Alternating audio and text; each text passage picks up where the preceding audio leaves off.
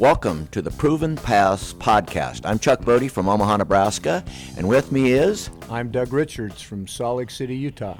A lot of people are asking right now things like, gee, is this a good time to invest in the market? And Doug, with your background, share some ideas why you feel this is an excellent time to be investing. Well, I can think of two or three reasons. First of all, about 25% of all the homes sold this year have been sold to cash buyers, which certainly indicate that there's a large number of investors that are looking for opportunities that didn't exist previously.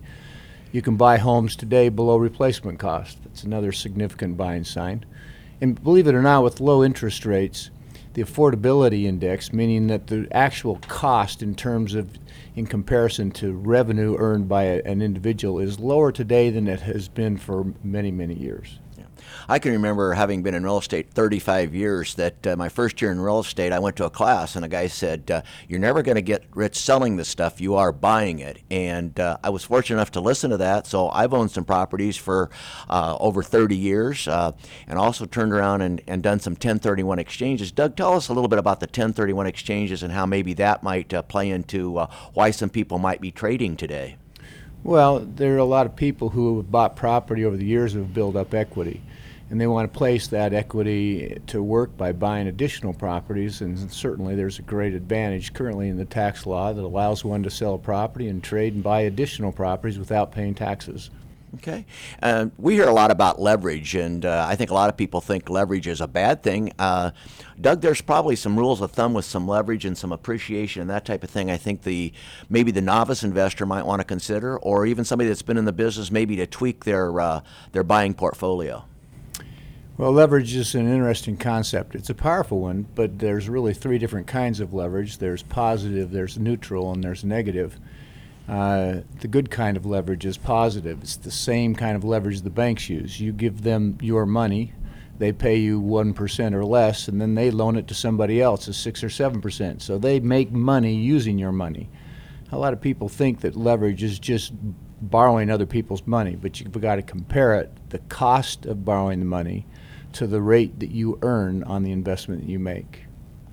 Doug, you made a comment recently, and I guess I picked up on it about buying for appreciation versus cash flow. So share with the audience out here today about this appreciation theory, which I think a lot of people might misunderstand and misconstrue as to why today is a good day to buy real estate.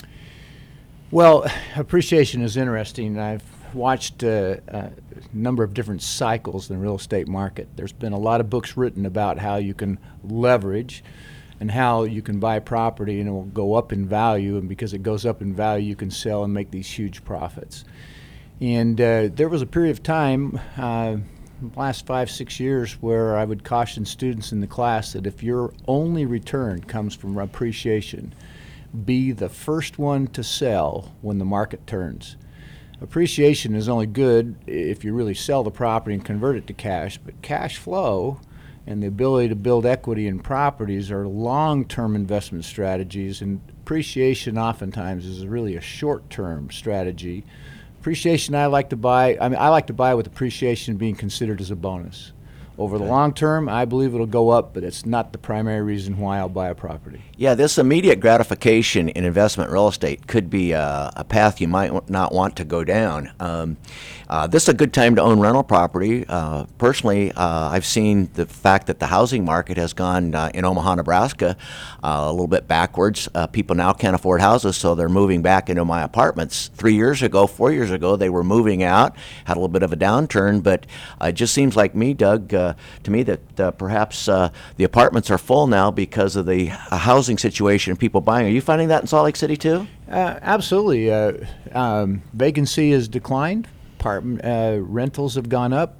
You may have seen, Chuck, it was some time ago, I read an article about people are considering renting as the better alternative to buying. In light of the economic downturn, they don't have the risk, they don't have the cost of selling, they don't have to maintain the property, they have the flexibility of going when they want to. So actually, there have been numerous articles that have come out about how the number of renters has increased and rents are going up. Yeah.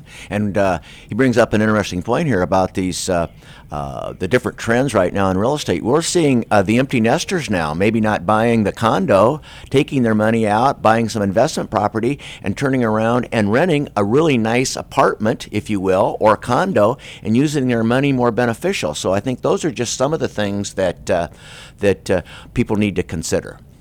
Doug, in a nutshell, and I know we're limited here with time and not being able to have a lot of things that people can see, could you just tell us 2 or 3 rules of thumb that Doug Richards applies to be a successful investor in the past and also into the future?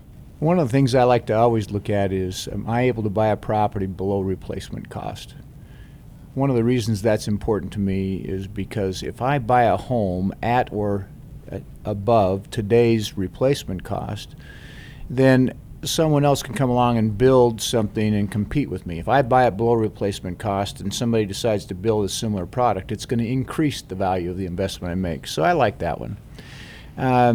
There's an acronym we teach in CRS 204, and I can't do justice to it in a few minutes, but there's a number of elements that you consider where your return comes from. But I like to look at, will this property pay for itself? Will I be able to collect enough revenue to pay for the expenses of operating the property and the debt service and have money left over? And then I look at, so how much will my equity grow by my tenants reducing my debt? Simple rule of thumb, I'm not a short-term investor, I'm really a long-term investor. If you take care of real estate long enough, it'll take care of you. You know, I'd like the thought that someone else is retiring my debt for me and building my equity. Powerful concepts.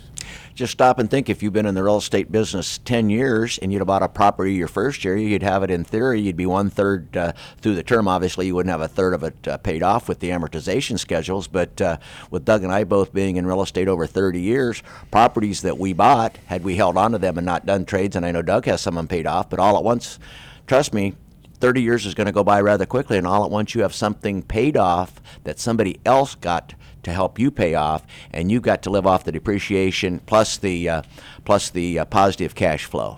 You know, back, I think it was 1963, the Kennedy administration did a survey trying to determine where the wealthiest people in America had derived their wealth from. And 4 out of 5 people in the 60s were determined that their wealth had come from real estate. Do you think that statistic has changed much? I don't think so, and I think Will Rogers said they're not making any more land. So our suggestion is maybe take a CRS 204 class, get involved, and I'll tell you what, once you buy a property, it's a whole lot easier to sell one because you own it and you understand the positives. And it's like, it'd be tough to sell new cars if you didn't drive one. So with that, Doug, thank you very much for sharing investment ideas. See you at a CRS 204 class. I'm Chuck Bode from Omaha, Nebraska. You can get a hold of me at getbode@aol.com. And I'm Doug Richards. You can contact me at DPR, Douglas Paul Richards, DPR2000 at msn.com. Thank you for listening to the Proven Paths podcast. The opinions expressed here are the views of the host and guests and do not necessarily reflect the views and opinions of the Council of Residential Specialists. Thanks for listening to the Proven Path podcast. If you have any questions or topic suggestions for the show, send an email to solutions@crs.com.